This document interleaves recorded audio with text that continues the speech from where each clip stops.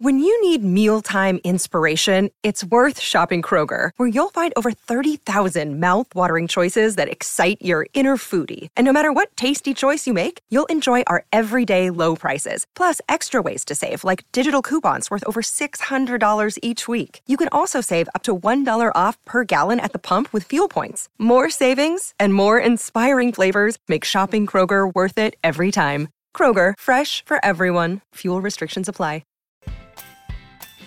This podcast of the Gamecock Central Takeover Hour, presented by Firehouse Subs, is sponsored by AAA Heating and Air. The premier HVAC company in the Midlands is growing. Are you a top HVAC technician? AAA Heating and Air is looking for dedicated applicants to fill their fast-growing service department with top-notch HVAC technicians. If you're the best, then they want you. If you're ready to stop working and start a career, you can earn up to $100,000 plus a year at AAA Heating and Air. Quality candidates will have at least 2 years experience and a good driving record. Benefits include top industry salaries, commission on service and unit sales, set call limits, company-provided take-home vehicle and gas card, company-provided cell phone and tablet, health, dental, and vision benefits, 401k retirement plan with company match, and scaled PTO based on length of service. Contact Roy and Dana Finley at 803-677-1500 or check out their job postings on Facebook or ZipRecruiter. AAA Air when you need us. AAA Heating and Air. It's the Gamecock Central Takeover Hour, presented by Firehouse Subs, founded by firemen. With Chris Clark. The 2007 South Carolina class was, at that time, 6th in the country and 4th in the SEC. It's just amazing. Wes Mitchell. You know, I think if you're South Carolina, you're aiming to at least be at 50%. Then in theory, you're adding talent, you're getting better, you're putting yourself in a position to compete. And Tyler Head. It's been a great week for South Carolina. On the recruiting front, still certainly plenty to talk about. On the home of the Gamecocks, 107.5 The Game. And welcome into the Gamecock Central Takeover Hour, presented by Firehouse Subs. Here on 107.5 The Game, Tyler, Wes, and Chris along with you on this Wednesday morning. Guys, I should probably ask, were either one of you out at Founders Park last night for this baseball game by chance? No. Well, that's good, because Colin Taylor apparently had a miserable experience sitting through nearly 2 hours of weather delays for a game that should have ended at about 7 o'clock and didn't end until about 9:30 last night, because not a drop of rain hit, but we all know those lightning delays are taken very seriously, and this game took quite a while to finish that ninth inning last night.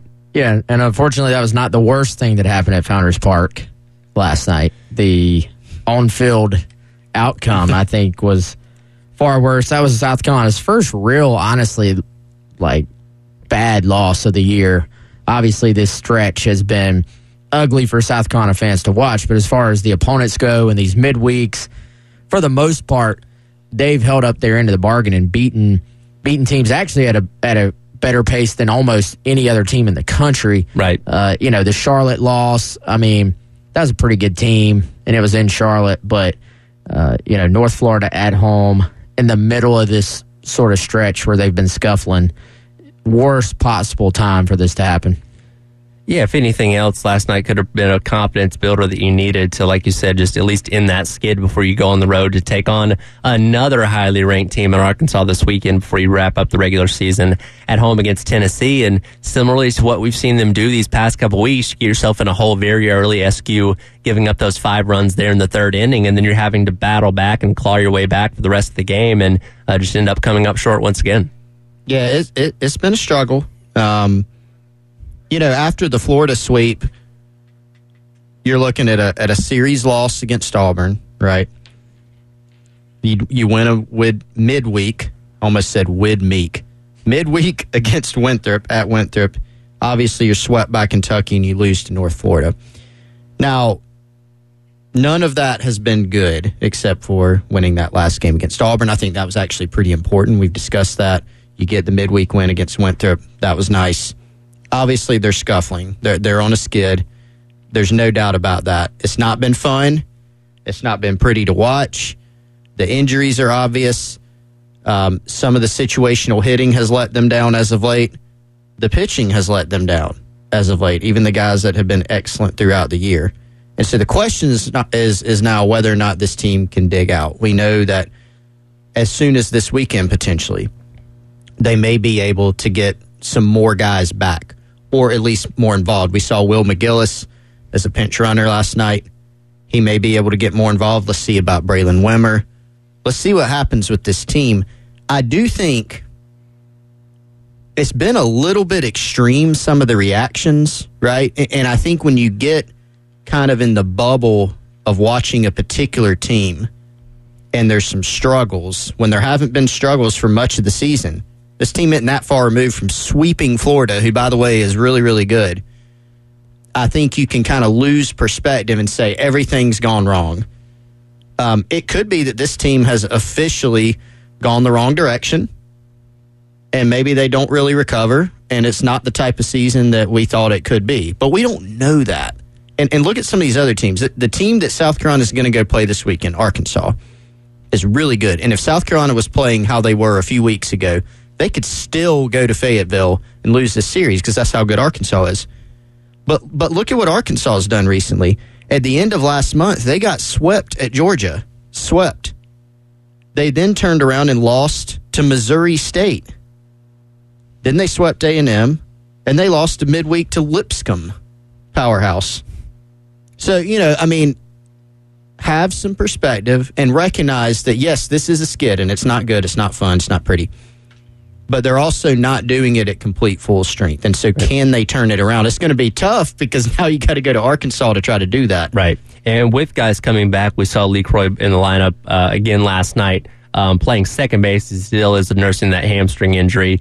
McGillis was attempting to come back for last night, was experiencing some pain in that arm during batting practice, so still not quite a full go yet, and we'll still, of course, wait to see what happens with Braylon Wimmer. But the optimism that these guys could possibly be back for this weekend, which, like you said, will only, help out things because God bless Comasina. He's given it his best effort at third base. That's not his natural position. And once again, you saw those struggles last night, overthrows, letting some balls get past him. Like, he's doing his best, but he's not your natural third baseman. Well, it's not a fair spot for him to have to be in, honestly. Playing third base at that level is difficult enough as it is if you're a guy who's played it your whole life or played infield your whole life. Messina's a catcher. He's the best catcher on the team.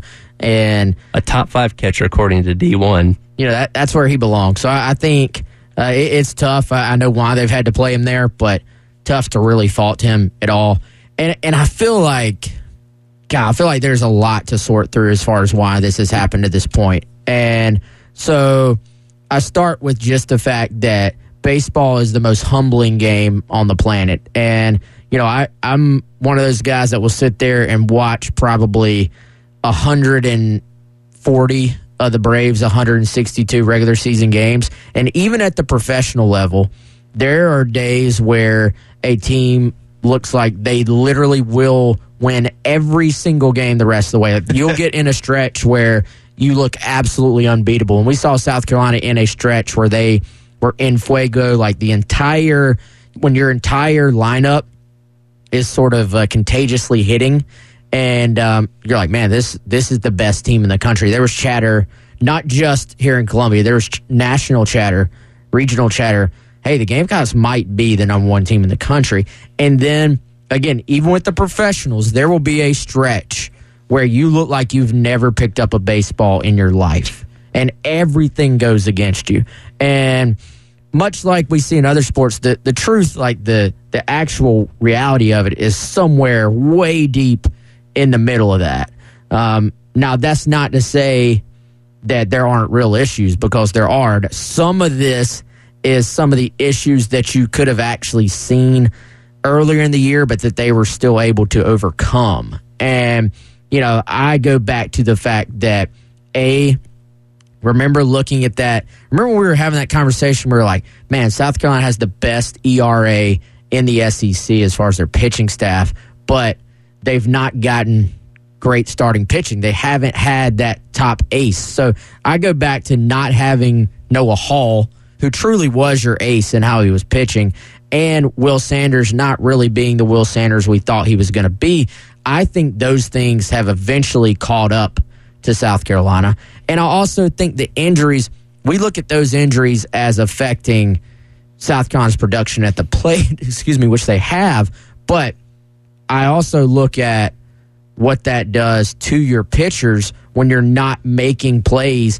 Maybe they're not even errors, but Kentucky, perfect example. You miss a pop fly that's over the third baseman's head, sort of in that Bermuda Triangle area, but maybe a experienced third baseman or your regular shortstop makes that play. Ball drops, couple of pitches later, there's a ball in the gap, and it's a 3-run triple.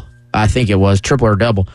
So that doesn't go in the book at all. If you just looked at the box score, it looks like your pitcher gave up 3 earned runs. But if you make that play versus not making that play, it's the difference in still being in the game versus now being in the spot they have been for 2 weeks straight, which is down early, having to fight back without some of their primary hitters. Yeah, and I think when you look at just this season as its own season, this is a different team than last year. There's some different guys, right? Or there's some similarities, but you have players who've grown up. You've got transfers, right? It's the mentality's different. That was all obvious throughout the year. So I've seen and heard it's back to the same old, same old. Well, the same old this year was a team that was winning a lot. They were winning almost every series. They were winning, almost every game, right? And to Wes's point, some of these things where you're playing with fire,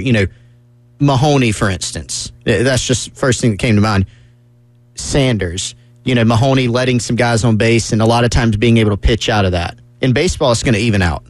If you get guys on second and third with 1 out, for instance, you're not always going to be able to pitch out of that. Somebody's going to get a hit at some point. Will Sanders, if you maybe don't have your best stuff, if you're struggling with your control a little bit, sometimes that's going to come back and bite you. Noah Hall being out is going to eventually come back and bite you. And then, of course, the injuries that this team have had. So what we've seen is a team that looked a lot different from last year. Really, a lot of the Gamecock teams that we've seen in the last several years, they just are in a slump. And so, again, I'll go back to what I said as we opened. The question is, can they get back to what they were doing earlier in the season? Because it wasn't luck or some accident. The schedule this team plays, you don't stumble your way into the record that they have right now. There were things that they were doing right. Unfortunately, the injuries, the pitching, some of the hitting, situational, and just the fact that it's baseball, that has slowed them down as of late. So where does it go from here? Yeah, and just terrible timing to have the midweek loss last night. Now, they had, I'm looking at now, 11 hits, 9. They drew 9 walks. So you're talking about 20 base runner situations there. It felt like they had guys on base the entire night. Several opportunities with the bases loaded. Now, some of that to go back, if you hit a line drive, you're Gavin Casas, bases are loaded, 2 outs. I'm sure that was 100+ exit velo line drive. It just happens to be right at the first baseman. Some of that stuff is just, hey, that's baseball. And you had the one bad inning when you're trying to do essentially you're doing a bullpen game where you're trying to not use any of your pitchers and have them all available for this coming weekend. And all it takes is one guy to be off, and you give up a big inning. Next thing you know, you're fighting it again. And it's kind of like when, as an individual, you're struggling. It feels like you're 0-2 every time you step in the box. Yeah. And the other side of that is it feels like South Carolina is down 3 runs every game at this point. And you can't play this game from a position of strength when you are down pretty much every single game. So a lot has to change, but then at the same time, it's a snowball effect. Once you get it rolling the wrong way, it snowballs on you, but when it's rolling the right way, it snowballs as well. They've had guys, Petrie has finally come back to earth and looked like a human being. Maybe some guys behind him were, I think Casas has actually started, he had struggled a little bit and has started to maybe find his stride again. Had a big weekend in Kentucky, but it can be such a little thing that takes you from being in a groove to not in a groove. And if you're South Carolina, if you're a Gamecock fan, you have to hope that the positive on this is that just maybe you're hitting your slump before the final stretch and you can dig out of it, because every season you're going to find a slump. You'd rather do it now than postseason. Now, the negative, the other side of that is, what if this is kind of just the way you're going to finish your year and you can't dig out of it? Right. But the great thing about sports, nobody knows. Sure. The people sitting there saying, oh, this is just a little slump, this is not who we are, they don't know. Yeah. And the people saying, oh, this team can't make it to Omaha, this is over, this is same old, but they don't know either. No matter how convicted they are, we're all going to have to sit there and watch and see what happens. Right, and their next opportunity comes up on Friday night, taking on Arkansas on the road. First pitch for that game is at 7:30. Pregame coverage can be heard right here on 107.5 The Game, starting at 7:15. As we head into this commercial break, we have a text on our Firehouse Subs text line, 803-404-6100. Nameless texter says, hey, can y'all help a brother out and tell me what the sub of the day is? I think we can help you out with that. It's the Gamecock Central Takeover Hour. 107.5 The Game. I believe, Chris, today is New York Steamer Day, which is actually now number one on my list of subs. It has made not just a comeback, it's made a debut on my top 5, because I had never had pastrami until we were in, I guess that would have been Sumter last month. We're going to tell you soon about where we will be this month, because we do an on-location show every single month at a local Firehouse Subs. You can join us there, or just go ahead and get Firehouse Subs today. Sub of the day every single day is $7.99 for a medium, $5.99 for a small.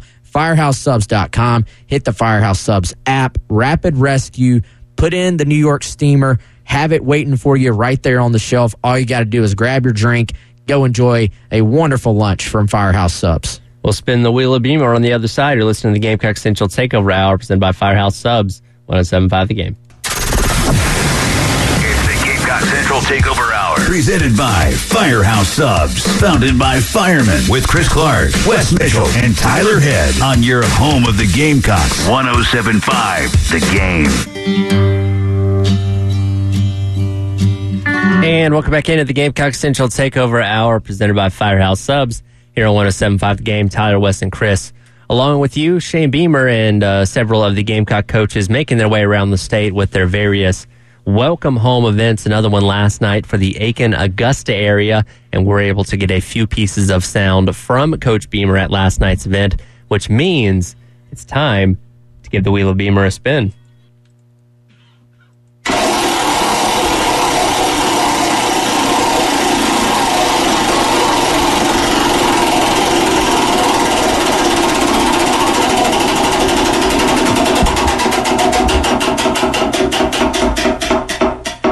All right, this one's pretty relevant to what we've been talking about over the past couple episodes here. This is Shane Beamer talking about what he's learned about the transfer portal recently. It's been good. I like the fact that the window in the springtime is smaller. It's not as long. December and January, those are 2 tough months because the transfer portal window is so big, and you're balancing recruiting with high school kids or high school young men, getting ready for a bowl game, all kinds of stuff. Players making NFL decisions. There's a lot happening in December and January. This time of year is a little bit better just because it's less going on and the window's smaller, which I like as well. So still learning about it. I've learned that I like the smaller window. I know that's for sure. And then you know, with the window in the spring, I really didn't think about it, but you going through spring practice now, you realize that you know more about your team coming out of spring practice, so you maybe have a little bit more targeted needs because you've been through spring practice and you know kind of where you may not be where you need to be from a depth standpoint. I think this portal window, guys, has been a little bit more just streamlined, and I would say honestly less hectic. Like, I think the portal has gotten a little bit of maybe a bad rap, or at least in the portal window before, it was kind of mass chaos. Like, truthfully, there's guys going in at all times, and I think we kind of wondered, will the portal sort of even out a little bit eventually, and maybe it hasn't from an overall standpoint. But I think this sort of 2 weeks just has been a little bit quieter than we thought. And I think for the most part, it fits more along the lines of the guys who were traditionally going to transfer, like before the transfer portal was even a thing. For South Carolina, for example, Demetrius Watson, Braden Davis. I think before the portal even existed, those are guys that probably would have looked around and said, doesn't look like I'm in a situation where I'm going to play the next couple of years at South Carolina. Let me try to get somewhere where I could. With Anthony Rose, you had obviously the off the field, situation there. So really, for the most part, I don't know if you see as much movement because most of the guys who are at a school and are happy and are projecting to play, they see that. So now the other side of that is you got a lot of schools who are out there saying, oh man, I need to bolster this position. I need to bolster that position. I don't think, Chris, there's quite as much talent floating around there available during this window as certainly as there was during the previous one. And I think we probably need to remember that next time around. If you're really going to fill holes and if you're really going to hit the portal, a lot of times I think your true difference makers, most of them are going to come during that early off-season, post, right after the season, long portal window when guys are a little bit more likely to move around versus just going through an entire spring practice with their current school, making plans to go suit up here, in 3 months. It's analogous, in my opinion, to when you look at the high school recruiting calendar, not the calendar itself, but just when kids are making their decisions. So you kind of have, you have this transfer portal window around December, and then you have the one that's post-spring. And I understand why they have those, just like I understand why they have the ones for high school. Obviously, in high school, you're going to have the early signing period, and then you're going to have the signing period that begins on the first Wednesday of February. We think of that as signing day. It's actually a longer signing period, and typically the vast majority of kids are going to, from the high school and the junior college ranks, they're going to make their decisions and sign in December. When 2018 was the first cycle that we saw that in high school. And so the question that we all had, college coaches, prospects, high school coaches, media, how many kids would sign as a percentage? Would it be very few, a majority? As it turned out, it was most of them, because college coaches preferred to get everybody that they possibly could in the boat. That way you're not having to wait until February. It gives you a better sense of your own roster. So it's kind of that in reverse with the transfer portal. You're seeing kids, they finish up their season, and they kind of know, as Wes said, what they want to do. In some instances, you're going to see guys go through spring ball and something happens. Maybe they don't take the step that they thought they would. Some type of conversation. Maybe somebody gets in trouble, whatever it may be, and then they enter the portal. But it is a smaller window, not only in length, but it's going to be a smaller window for obvious reasons, just for the amount of kids you get. The thing I latched on to, guys, actually out of that was what Beamer said about December. I think we need to see, personally, some more changes in the recruiting calendar because it's gotten a little bit out of control. I know we might have some sound later with what Beamer thinks on the official visits in the summer, during the season, after the season. But when you look at December, so you've got the first transfer portal window. If you're a bowl team, you're preparing for bowl practice. Coaches can be on the road doing visits. And then you can be hosting kids also for visits on your own campus from the high school ranks. That's a lot. That is a whole lot. And then you maybe want to have Christmas, if you can try to fit that in. So there's a lot going on there. But there's other times, throughout the year where it's tough on coaches, and they make plenty of money, sure. But the recruiting calendar, I think we might need to see some changes to it. December is a natural starting point for me. Yeah, we'll hit that audio from Beamer talking about the changes, recruiting rule changes on the other side. You're listening to Gamecock Central Takeover Hour presented by Firehouse Subs on 107.5 The Game. It's the Gamecock Central Takeover Hour. 107.5 The Game. Hey, if you're a small business owner in the Midlands, think about everything you need to help your business succeed. You, of course, need a plan, happy customers, steady cash flow, but you also need an insurance agent that gets you. And State Farm agent Amy Mason Cup is a small business owner here in the Midlands also, so she understands the unique needs that you have as a local business owner. Amy Mason Cup will make it easy to choose the right protection for your business at the right price, because one thing you definitely don't need is insurance stress. Call State Farm agent Amy Mason Cup for your small business insurance needs today. You can reach her team at 803-772-5554 or visit her website, amymasoncup.com. That's AMYMASINCUPP.com.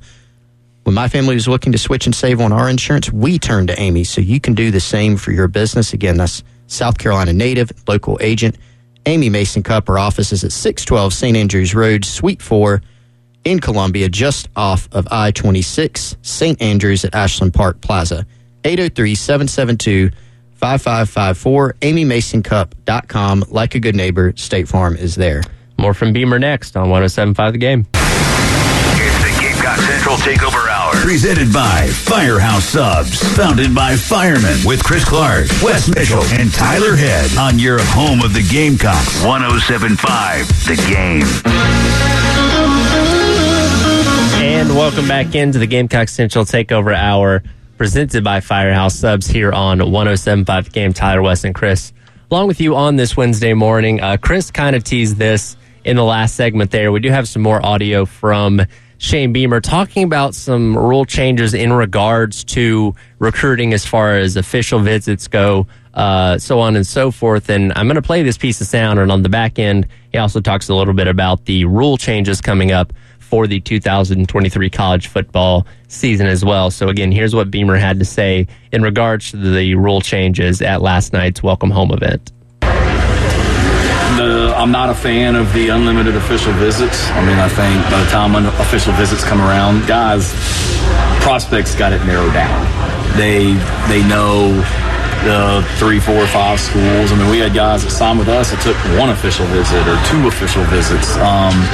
And it gets tiresome, I think, for the players as well, taking official visits. And then if you're taking 10, you're missing days of school at some point and things like that as well. So I'm not a fan of that. That one kind of came out of nowhere. There wasn't a lot of discussion that we had as coaches or administrators about that one.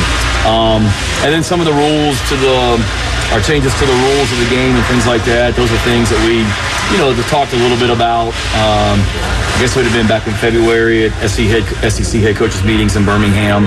I don't think it's going to affect it too much as far as my role goes. I mean, clock's still going to stop in the last 2 minutes and all that as well. And that's really, from my standpoint, where you really become even more cognizant of the clock. I hate the new rules. Both of them? Or all those that he mentioned? All those that he mentioned. The clock one is the one that bothers me the most. I agree. I mean, how long has this been a rule? Like, for as long as I can remember. I think it was in like the 70s when they made that rule that the clock stops on first down. Yeah, so it's been a long time. Our entire lives, for everybody here, that's been the case. Clock stops on a first down. And, okay, this whole thing of, it's going to be like this with 2 minutes left. 2 minutes is not your come from behind, go win a game time. To me, the last 5 or 6 minutes becomes game, go win the game. Like this is when that could affect everything. Really, once you get down into 2 minutes, we're really, really late in the game at this point. So you already, yes, college football games are long, and I've actually enjoyed the pace of play changes to MLB, to baseball. But you're still having 9 innings. You still have 3 outs per inning. Like, it doesn't actually change the amount of time that you're playing the game. This will lead to less snaps per football game. You're getting less football, and they're still going to jam the red hat guy is still going to be on the field with the DJ playing music, with you waiting, and it's still going to be disjointed as ever. The commercial breaks aren't getting any shorter.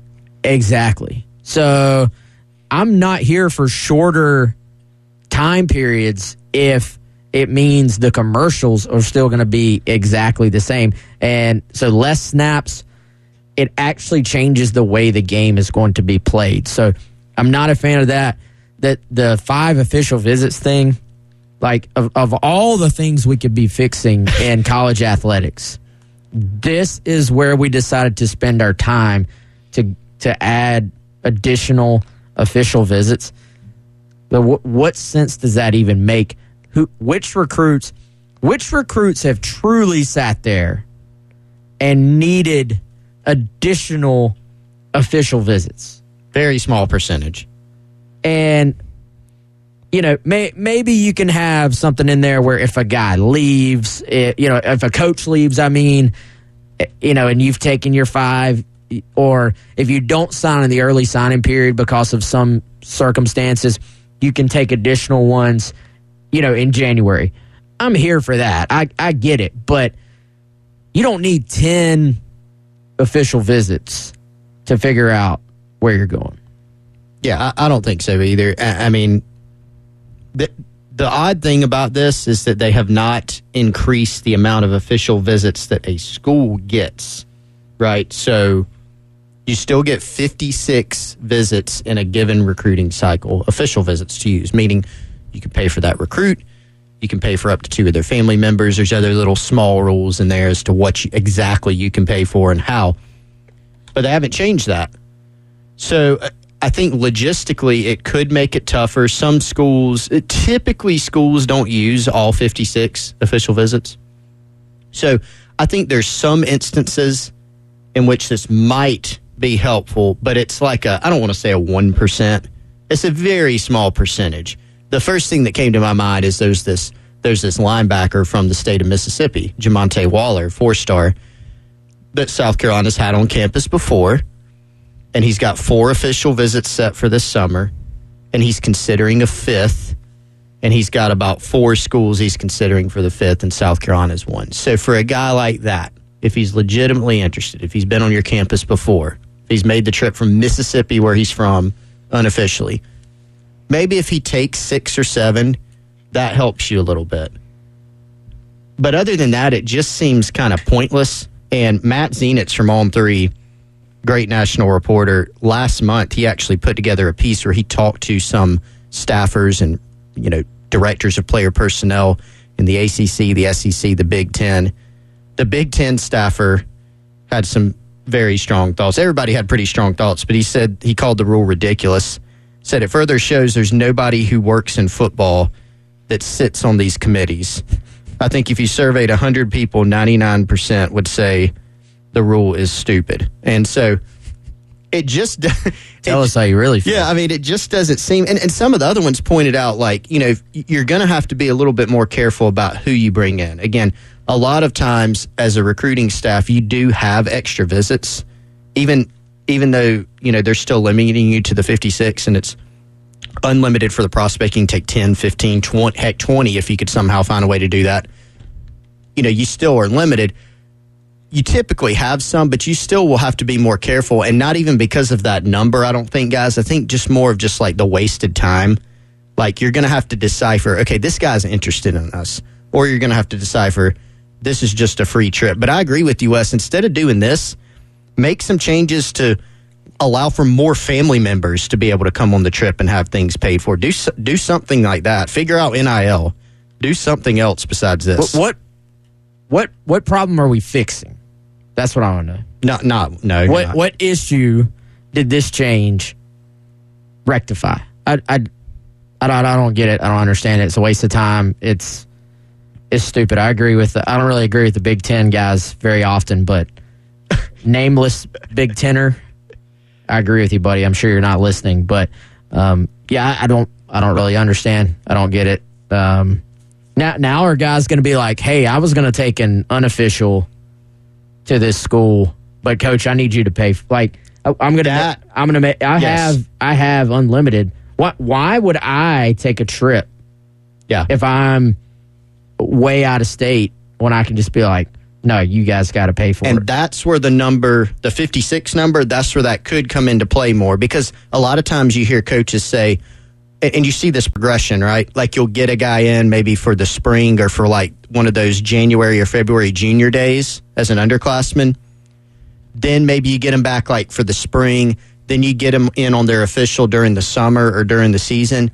You might have some guys that are farther away just waiting and saying, no, I'll wait till the summer and take an official, and then you're kind of might end up wasting some time with that guy. Well, and even in the case of Waller, man, if the guy is having to decide among 4 or 5 schools to see if I even get a 5th official, chances of landing that player are very, very, very little. Yep. Now, could there be some scenarios? We see this all the time. There's scenarios where a school will hang in there, and then one by one, maybe this school isn't as high on the player. School B fills up at his position. School C loses a coach. Like we've seen Carolina land guys where maybe you're just kind of the one that sticks around and hangs in there and runs it like a marathon. But if I'm 6th or 7th, I'm not landing that player 99 out of 100 times, I think. All right, we'll come back on the other side, wrap up today's edition of the Gamecock Central Takeover Hour presented by Firehouse Subs. Talking a little bit more about these Power 5 buyouts in the article Chris and I were talking about yesterday. We'll be right back. It's the Gamecock Central Takeover Hour. 107.5, The Game. Once again, I want to congratulate all those new graduates out there. If you have a new graduate in your family, it is a perfect time to get their diploma framed, and the perfect place to do that is Gold Line Framing, owned by Kendall Walsh, managed by Joni James. They're at 511 12th Street, West Columbia, South Carolina. They're offering custom framing, a gallery, gifts. If you're a Gamecock fan, maybe you got a great photo or even a signed photo from Garnet Trust. They can frame that for you. 803-739-1337 is how you call them. You can shoot them an email, goldlineframingsc@gmail.com, or find them on Instagram at goldlineframingsc. In business over 20 years. They are open Tuesday to Friday. That's 10 a.m. to 5:30 p.m. Open Saturday, 10 a.m. to 2 p.m. From diplomas to original artwork, canvases, jerseys, flags, they can help with all your custom framing needs. Again, Gold Line Framing in West Columbia, South Carolina. We're talking about buyouts on the other side here on 107.5 The Game. It's the Gamecock Central Takeover Hour. Presented by Firehouse Subs. Founded by firemen with Chris Clark, Wes Mitchell, and Tyler Head. On your home of the Gamecocks. 107.5 The Game. And welcome back into the Gamecock Central Takeover Hour presented by Firehouse Subs. Here on 107.5 The Game, Tyler, West, and Chris along with you for a few more minutes before turning it over to the halftime show with Jay and Terry. Wes brought this article to our attention the other day from On3 and Andy Witchery involving the Power 5 programs and how much they spent on buyouts in the 2021-2022 fiscal year. Chris and I talked about this a little bit yesterday, but Wes, since you're the one that brought this up, I want to get your thoughts on it as well, because, $90 million in total combined between 52 public Power 5 institutions on buyouts alone just for football is quite an astonishing number. It is. Credit where it's due. Chris brought that up. I didn't bring that up. So we'll give credit to Chris. Okay. Sorry, Chris. Yeah, I'm not offended. Chris is very much offended. We're on a group text. Sometimes I don't look at the name. I've just, Sorry. You just automatically credit Wes then. I see how it is. You're just like those Gamecock fans out there that call Chris Wes and call me Chris. And actually, some of them think we're the same person. I won't lie. It took me a couple weeks to figure that out myself. Weeks? Or a couple days. Okay. It's all good. It's all good. Well, the point that we were making yesterday, Wes, is like South Carolina had a good run on the buyouts, right? Because you think about the stability they had in football. The last two football coaches before Will Muschamp, who did get a really nice and very expensive buyout, Lou Holtz, who walked away, and then Steve Spurrier, who coached not only a long time, but also walked away. you compare that to like I think I said Tennessee yesterday, right, Tyler? Mm-hmm. They had like 18 football coaches in that same span and had to pay all of them a whole bunch of money when they had to fire them. The Muschamp buyout was obviously painful for everybody, especially because of when it happened, right? Like you fire him in the middle of COVID, and that's a time where your revenues are obviously not very good. But not only that, but even basketball, Wes, you did have to pay a smallish buyout for Darren Horn. But it's not like you cycled through 6 coaches that all had these big high-priced buyouts. You had to fire Darren Horn. Frank Martin was around he was around for a long time. You did have to pay him a buyout of $3 million. And so now you've gotten up there in terms of what you've had to pay out to these coaches. And I think, you look at the buyout figures nationally, they're huge, as that article indicates. And athletics departments, they're bringing in, I would say, more money than ever, right? The revenues, the profits. But they're also having to pay for more. I mean, the NCAA is being kind of forced to pay for more things. We're seeing the Alston Awards, which have been, voluntary, right? But schools feel like they have to do them. Then you're seeing mental health initiatives and insurance and paying for tuition, after guys leave. So they're going to have to make some decisions. Alston Awards is where you can reward a player financially for great grades. The academic performance, yep. If you had given me 100 guesses and you said, who reported spending the most on football buyouts last year, so July 1, 2021 through June 30th, 2022, I wouldn't have gotten it right. Did y'all talk about this yesterday? Mm-hmm. Who had the highest? We talked about it a little bit. Yep. Florida, I would have said yes. Sure. Yeah, of course. Auburn being on here, absolutely. They're paying buyouts. Like, I'm surprised they're not perennially one. I'm sure they actually are. Like, they pay buyouts. The fact that it's only $7.8 million is a minor miracle, I think. I figured they're still paying Chiswick.